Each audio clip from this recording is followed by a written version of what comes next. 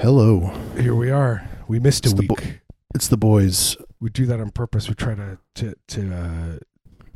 what's the word for it? To weed out the the weaker.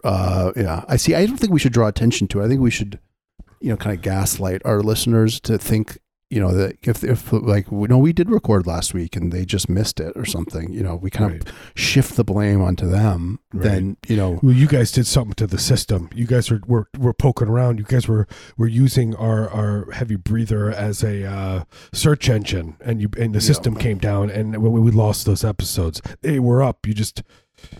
You broke it. Lost content, or you guys disappointed us, so we felt like we had to take a little break to gather the energy in order to make another go at it, because it's just, we're so disillusioned. Maybe it's time for you guys to do your own show.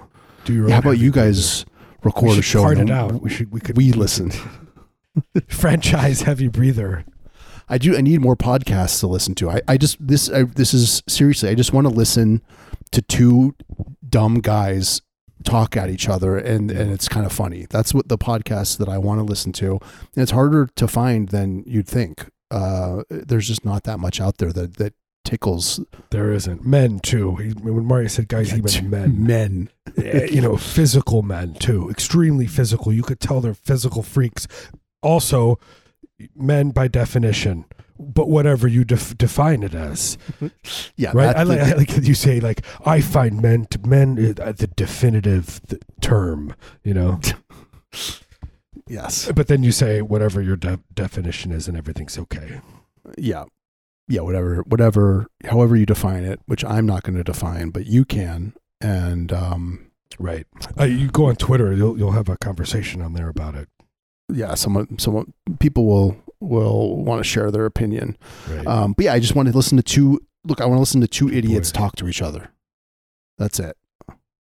Give that overthrowing Barbados, this kind of yes, stuff. That kind of stuff. New presidents.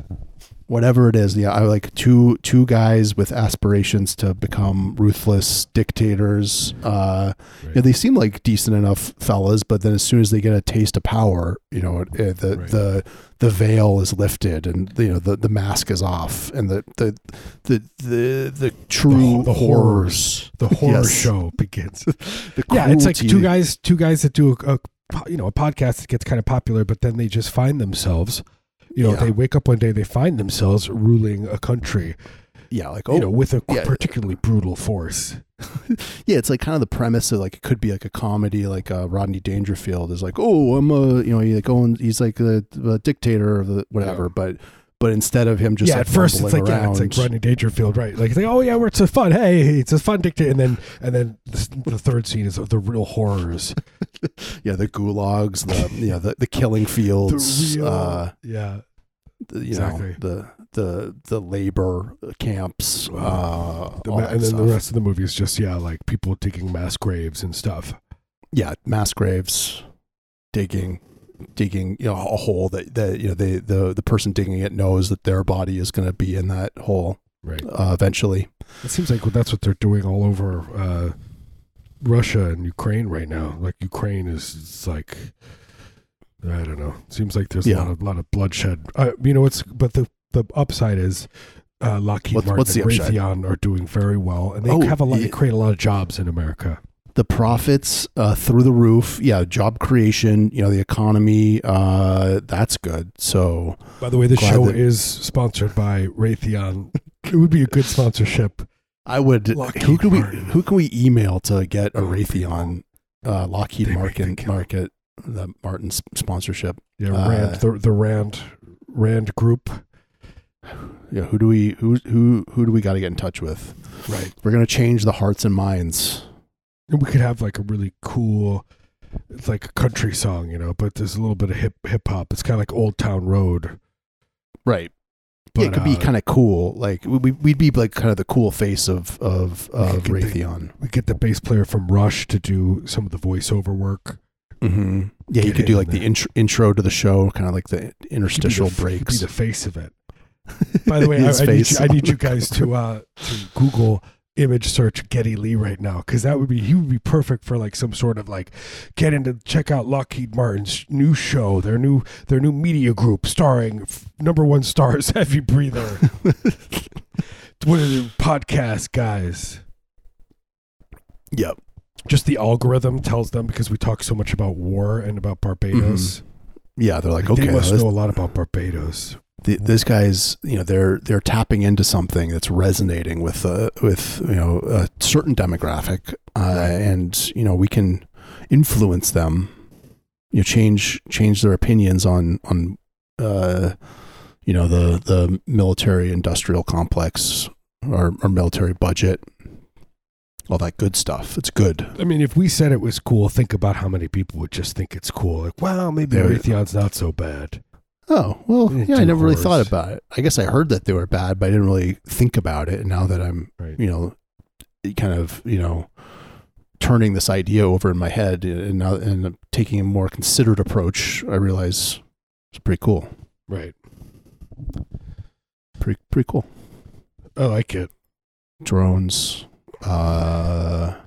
Fighter jets that it would just be Geddy Lee playing Rush songs, but on the bass. Solo. Fly by night, I am gonna go down there. You know what I mean? But like I said, I've talked about it before. When I saw them, it looked like I was like, I mean, it was a little bit high, but not high enough to hallucinate. And I was like, oh my God, they're lifting, they have an albino gorilla in a cage and they've lifted it above the stage. And they're just going to showcase it. Like, it's like, that's not your just hovering. Like, it's just an albino gorilla, like trapped in a cage, hovering above the drummer. Some guy made an offer and, we accepted. Yeah, he's like leaving. He's like bought the stage lights, and then he sees the albino gorilla in the cage, like next to it, and he's like, "How much for the albino gorilla?" Yeah, I'll take it. It's like, yeah, it's kind of cool. Him in with the lights. It's kind of cool. We'll fit him in, but no. But here was the twist. It was not an albino gorilla. It was the drummer. He had crawled into this cage and had lifted him above, and he played. What do you call them? Like drum pads. Yeah, had like sort of notes and eclectic, and it was actually really cool. And it was really it was very like African, but really good, polyrhythmic and cool. Actually cool, and it was just him rhythms. Yeah, playing drums, but then also some like keyboards with the pads. So it was like musical. Yeah, but he was hovering over, and I was like, floating. I'm sorry. Go ahead.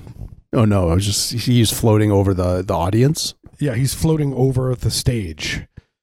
Nice. And he's sweating. And I think part of it is like he's sweating onto the bass player down below. And wherever the bass player he moves towards the cage moves, and he sweats. He wants to get that. He needs to soak it in. Yeah. His pores are opening up to absorb the sweat. Yeah, I was like, that's a gorilla up there. And I was like, no, that's a living human man. That's a man. He's a rock and roll legend. He's a rock and roll. I was like, it's crazy to do that. He was just like, some people would be like, I wear a leather jacket. Look my leather jacket on. Or like, like I'm going to wear cool boots, or I'm going to wear a bandana. This guy was like, I'm going to morph into an albino gorilla. And I'm going to play the drums for rock band Rush. Yeah. I've never even worn a bandana, let alone morphed into an albino gorilla. So he's just so far beyond me. Right. I don't even have the balls to wear a bandana. You change your mental and physical self. You become it. It's like maybe he didn't even want to become an albino gorilla, but it was he had to. It's just what the program intended. Yeah. Did you ever try to wear a bandana in your life? I feel try to rock. Did I ever wear a bandana? Yes. Yeah. When I was in 6th grade, I remember there was like a naughty boy, but he was like. Yeah, cool guy. Poser. And he was trying like, to be a cool guy. This is how you do it. And he showed me how to wear it. And I did it for like 2 days. And I was like, this isn't me. It's not worth all the trouble because you got to like tie it and stuff. Yeah, not just that, but also like the girls were all over me and stuff. And it was just like, there's too much of that. I was just like, I'm only in 6th grade. I'm in 6th grade. I can't handle all this poontang. Please. That's what you said.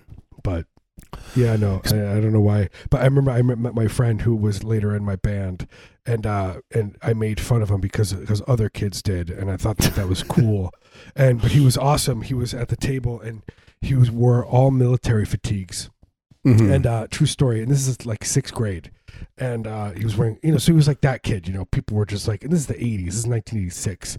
So if you can imagine, people are like, very specific in like doing something like that in the Midwest is just like, oh, this guy's an outsider. Yeah. Weirdo. And so somebody was like, go say, where's the war to him? And I was like, okay. And I went up to him and I was like, where's the war? And he looked at me and he's like, well, actually right now in Afghanistan. And he starts talking about it. You know what I mean? Like giving actual facts about the war. And I was like, damn. But the best part about this kid, Caleb, who I was in a band with later, was he was the only person that we ever knew of called in a bomb threat into the junior high school.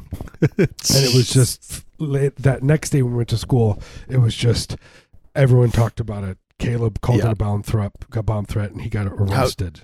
How did he get caught? Did they trace his call? They just traced the call straight to him, his house. Oh man. Yeah. I think someone did that in my school. Should have been more legendary after that, but it was you got to call from a payphone if you're going to do that. I think that's the trick. Right. Little tip for our listeners. I don't know how old you when you're 6th grade. We were 12, 13. So yeah, 12.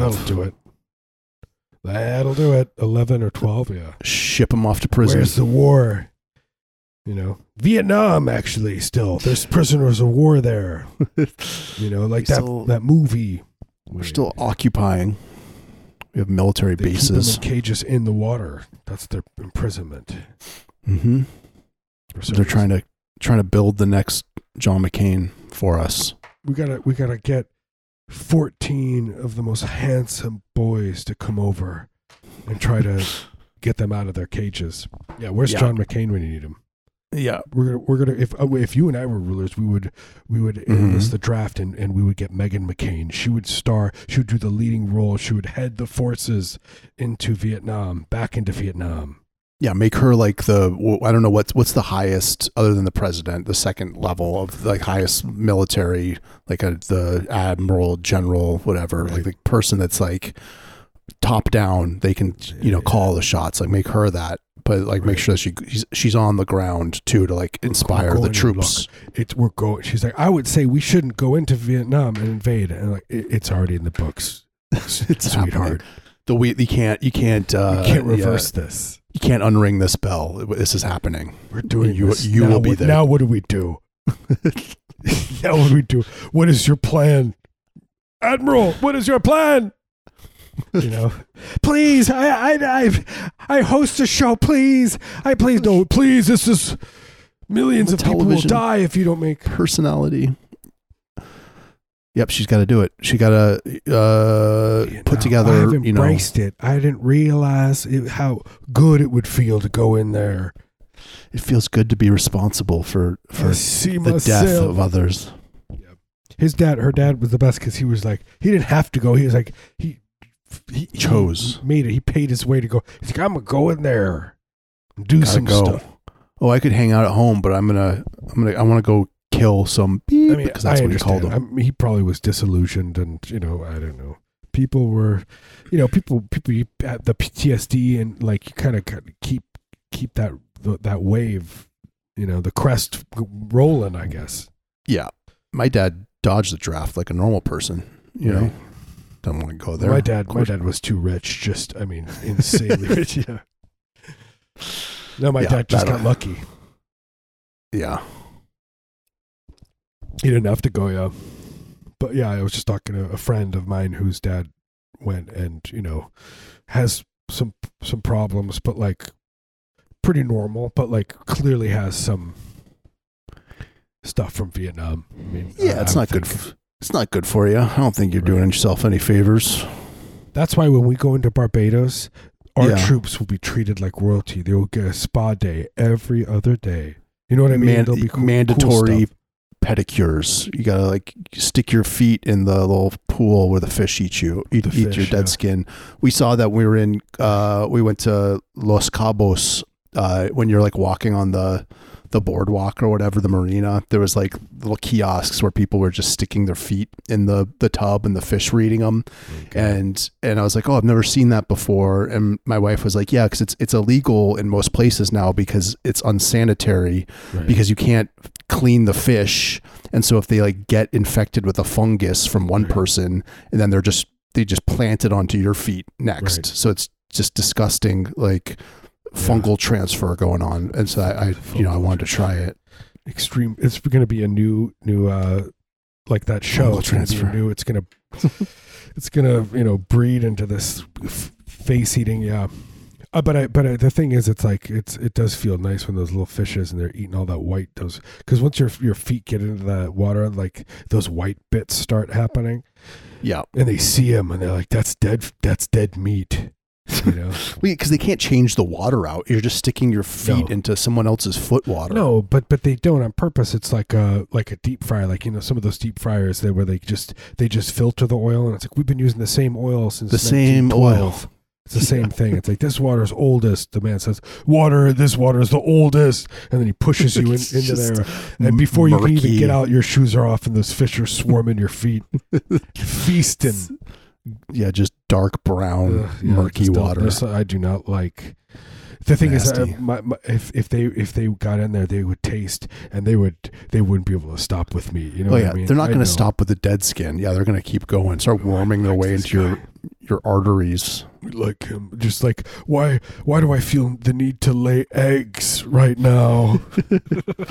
Oh my God, I'm going to lay my eggs into him. It's not even the breeding season, but they're somehow your skin is activated them. Right in the wound. Oh, what's happening? That triggered their response, a physiological response in them. That is that's physiologically how that would work. That's how it works. I think so. It makes sense. Fish eats a certain kind of dead skin. All of a sudden they go. It makes it horny. It's like horny as all hell. Some sort of horny pheromone. My feet emit a horny pheromone for fish. Oh no, sir! The man takes like, have you recently eaten bananas? Or like, oh no, sir, are you wearing a Calvin Klein cologne? I am. Yep, it's over. Oh man, I got this idea that I for you that I think we could do. It's an idea for a restaurant called Fence, and the whole concept is, in order to get in, there's a fence with a hole under, like where you have to push and you got to do it right, where you're like, those prickly pieces are going to get you. Oh, like a chain link. So you're kind of like fence, yeah. You just have to like scramble under it, kind of. You got to scramble under it, and that's how you get in there. And I don't really have much of the else worked out, but that's the.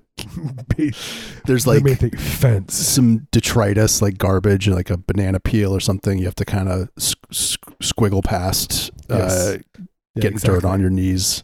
And then you kind of stumble on some boxes as you. Yeah. And then you're panting as you emerge out of breath, and then they seat you. Yeah, then they seat you. Yeah, because it's like it's a speakeasy. It's like, this is a crappy basement bar. We'll go, Kurt. Wait, we're gonna put a phone booth, and we're gonna build a false wall with a phone booth. Anyway, did you ever notice that hole in the shrubbery near my house in Portland? Wait, the shrub. There was like at the end. I lived on. It was where the Albina, where Albina ends, and you go like to if the you were end. To take a right out of your house, and it comes to a T. There's a hole. Yeah, it's a T, and there's a hole, and you would see people emerging. Yeah. Well, it was a drug thing. And leaving. Yeah, it was like a drug thing. It would go to someone's backyard, but it was just. Yeah, it was like, there's the the hobo lair or whatever. People would crawl. They wouldn't go through the gate, the door. I'm sure there was a gate on the fence, but they would crawl through the hole all the time. Pretty good stuff. Pretty good Portland stuff. It's probably still there. You could probably go visit it. No, I drove by. It hasn't been there for a long time. It's gone. It was gone when you guys lived there. Yeah, no, it was gone. But it was there for a long time. But it's really funny because there was that hole with the guy. You'd see the guy coming out of it or whatever, and it was like clearly a drug and people doing stuff. And then not even a half a block away, there's like a huge chalkboard type of thing that somebody put up with all these like, and it's like, tell us how you feel. Like, what's your story? You know, what's your story about? Oh yeah, it was like not even a block away. It was like on the same street of like a community board. Here's my story. I've been selling drugs in this neighborhood for 25 years. I just crawled out of the hole, scrawled in chalk. I'm relegated to this now. I emerged from the hole. Emerged from the hole to sell you kratom, to sell you kratom from the future. I took a time machine and found a drug called kratom. You're gonna love it. Kratom. Take it with a little bit of Ritalin, you idiot. Yeah, I took kratom. My friend was like, take it. And I was like, all right, I'm going to take it. And I took it. And I was surprised how druggy it feels. I felt kind of druggy.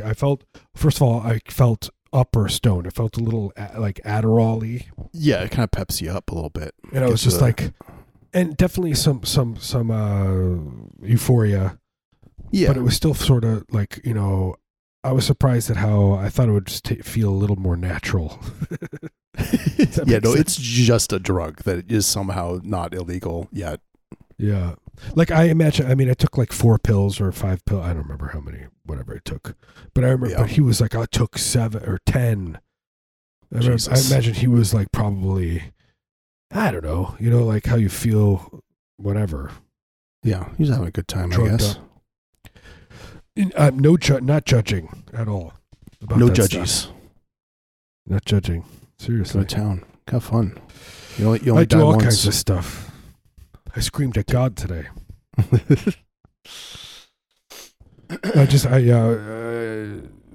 Anyway. Anywho. And that's it. Well, I guess that's it. I think that was it. Wow. Last note on the, we have our list of things. Marius just turned pale. I was like, huh? I guess the show's over. Are you okay, buddy? No. We're getting old. I'm going to be 50 soon. I remember when we first started doing the show, I was like joking around about being 55. Yeah. Now it's happening. It's coming up. Double ARP. Then what? Triple ARP. Speaking of Lockheed Martin propaganda, we just watched the new Top Gun again, which is pretty good Lockheed Martin propaganda. But one moment in the movie that I don't know if I caught it the first time, but he's got his motorcycle and he's got the like No 55 bumper sticker on it. They show they zero in on it as he like drives off. I thought that was pretty cool. It was a pretty cool Sam Hagar reference. Pretty cool Hagar. It's also a reference to David Miscavige's wife. It's a little hint. It is not in building number 55 in the basement. It is not hidden. She is not hiding there. I can't drive. Sammy Hagar. That is cool. I'm going to watch it. No, I'm going to watch the movie. Check it out. Check it just for the bumper sticker. Yeah. Yeah, just for that. Fast forward, just the YouTube clip. Fast forward to the part. Anyway. We'll see you next week, right? Yep. We'll be back. This isn't the Patreon? I don't think so. This is the free one. Yeah. We'll be back. Thank you for tuning in. Tell your friends. Yeah. So look at our Patreon then. Yeah, look at our Patreon. I don't know if you were listening to the beginning of the show, but we do mention it. You're locked in. We have gotten a hold of your credit card information. Yeah.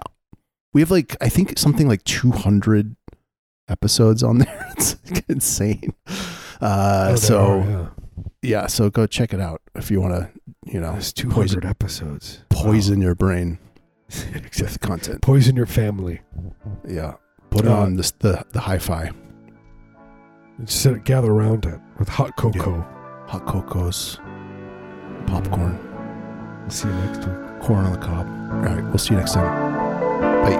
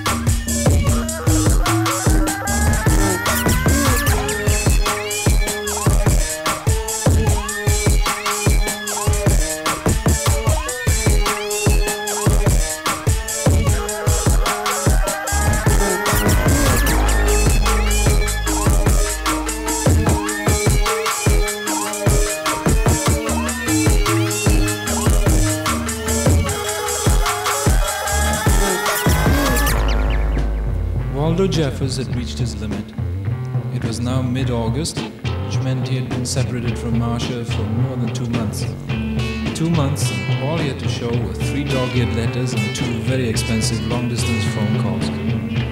True, when school had ended and she'd returned to Wisconsin and he to Locust, Pennsylvania, she had sworn to maintain a certain fidelity. She would date occasionally, but merely as amusement. She would remain faithful. But lately, Waldo had begun to worry. He'd had trouble sleeping at nights, and when he did, he had horrible dreams.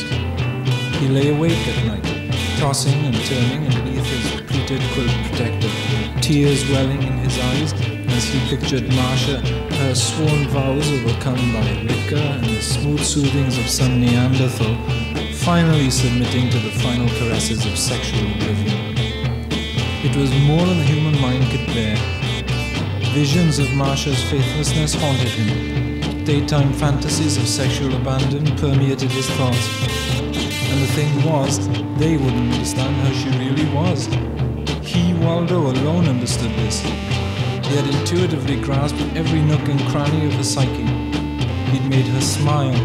She needed him. He wasn't there. The idea came to him on the Thursday before the Mummers Parade was scheduled to appear.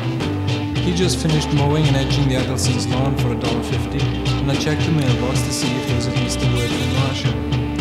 There was nothing but a circular from the Amalgamated Aluminum Company of America inquiring into his own needs. At least they cared enough to write. It was a New York company. You could go anywhere in the mails. Then it struck him. He didn't have enough money to go to Wisconsin in the accepted fashion, true, but why not mail himself? It was absurd, you see. He would ship himself parcel post special delivery. The next day, Waldo went to the supermarket to purchase necessary equipment. He bought masking tape, a staple gun, and a medium-sized cardboard box just right for a person of his build. He judged that with a minimum of jostling, he could ride quite comfortably. A few air horse and water, and perhaps with night snacks, and it would probably be as good as going tourist. By Friday afternoon, Waldo was set.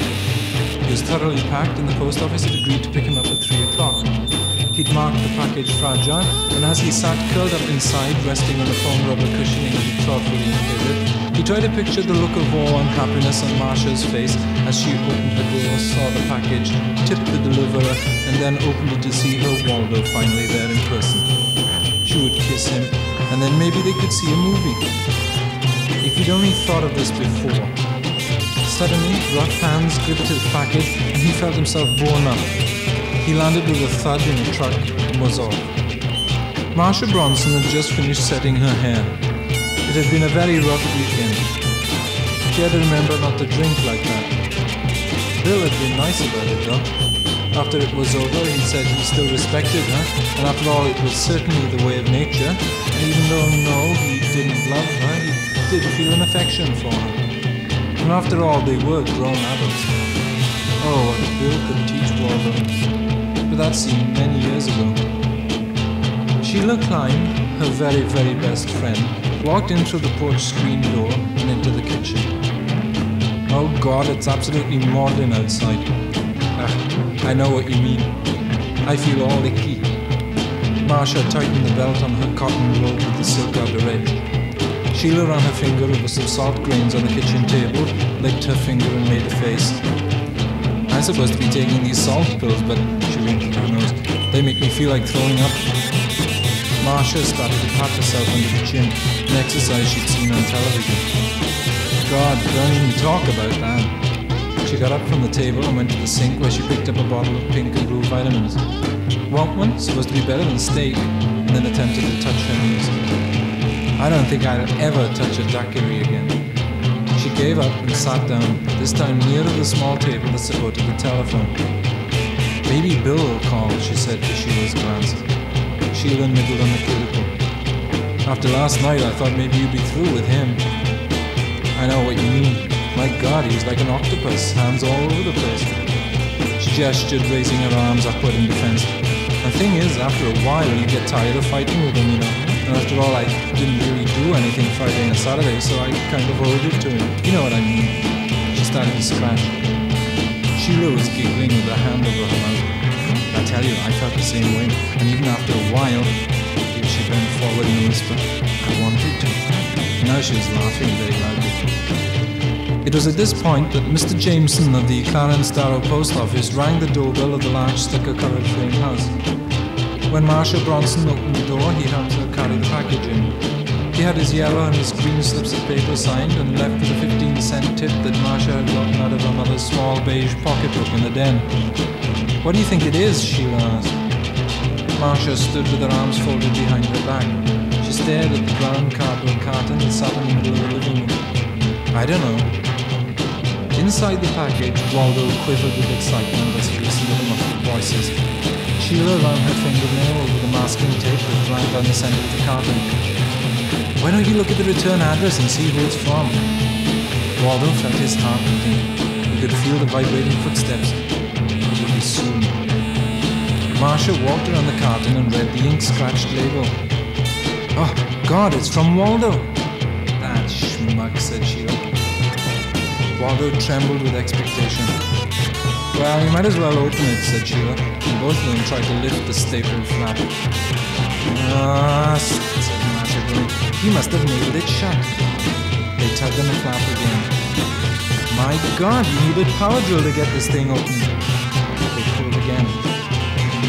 Can't get a grip. They both stood still, breathing heavily.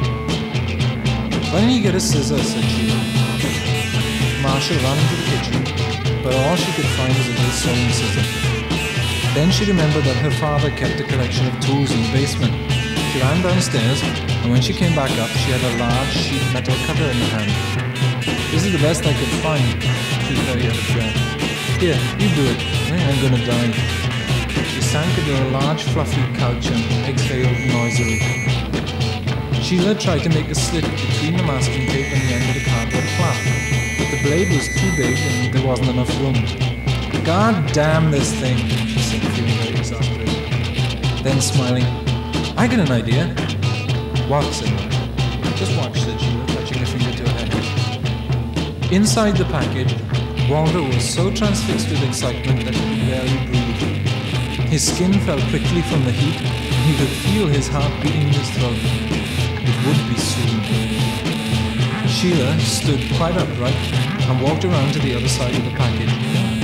Then she sank down to her knees, grasped the cutter by both handles, took a deep breath, and plunged the long blade through the middle of the package, through the cardboard, through the cushioning, and right through the center of Waldo Jeffers' head, which split slightly and caused little rhythmic arcs of red to pulsate gently in the morning sun.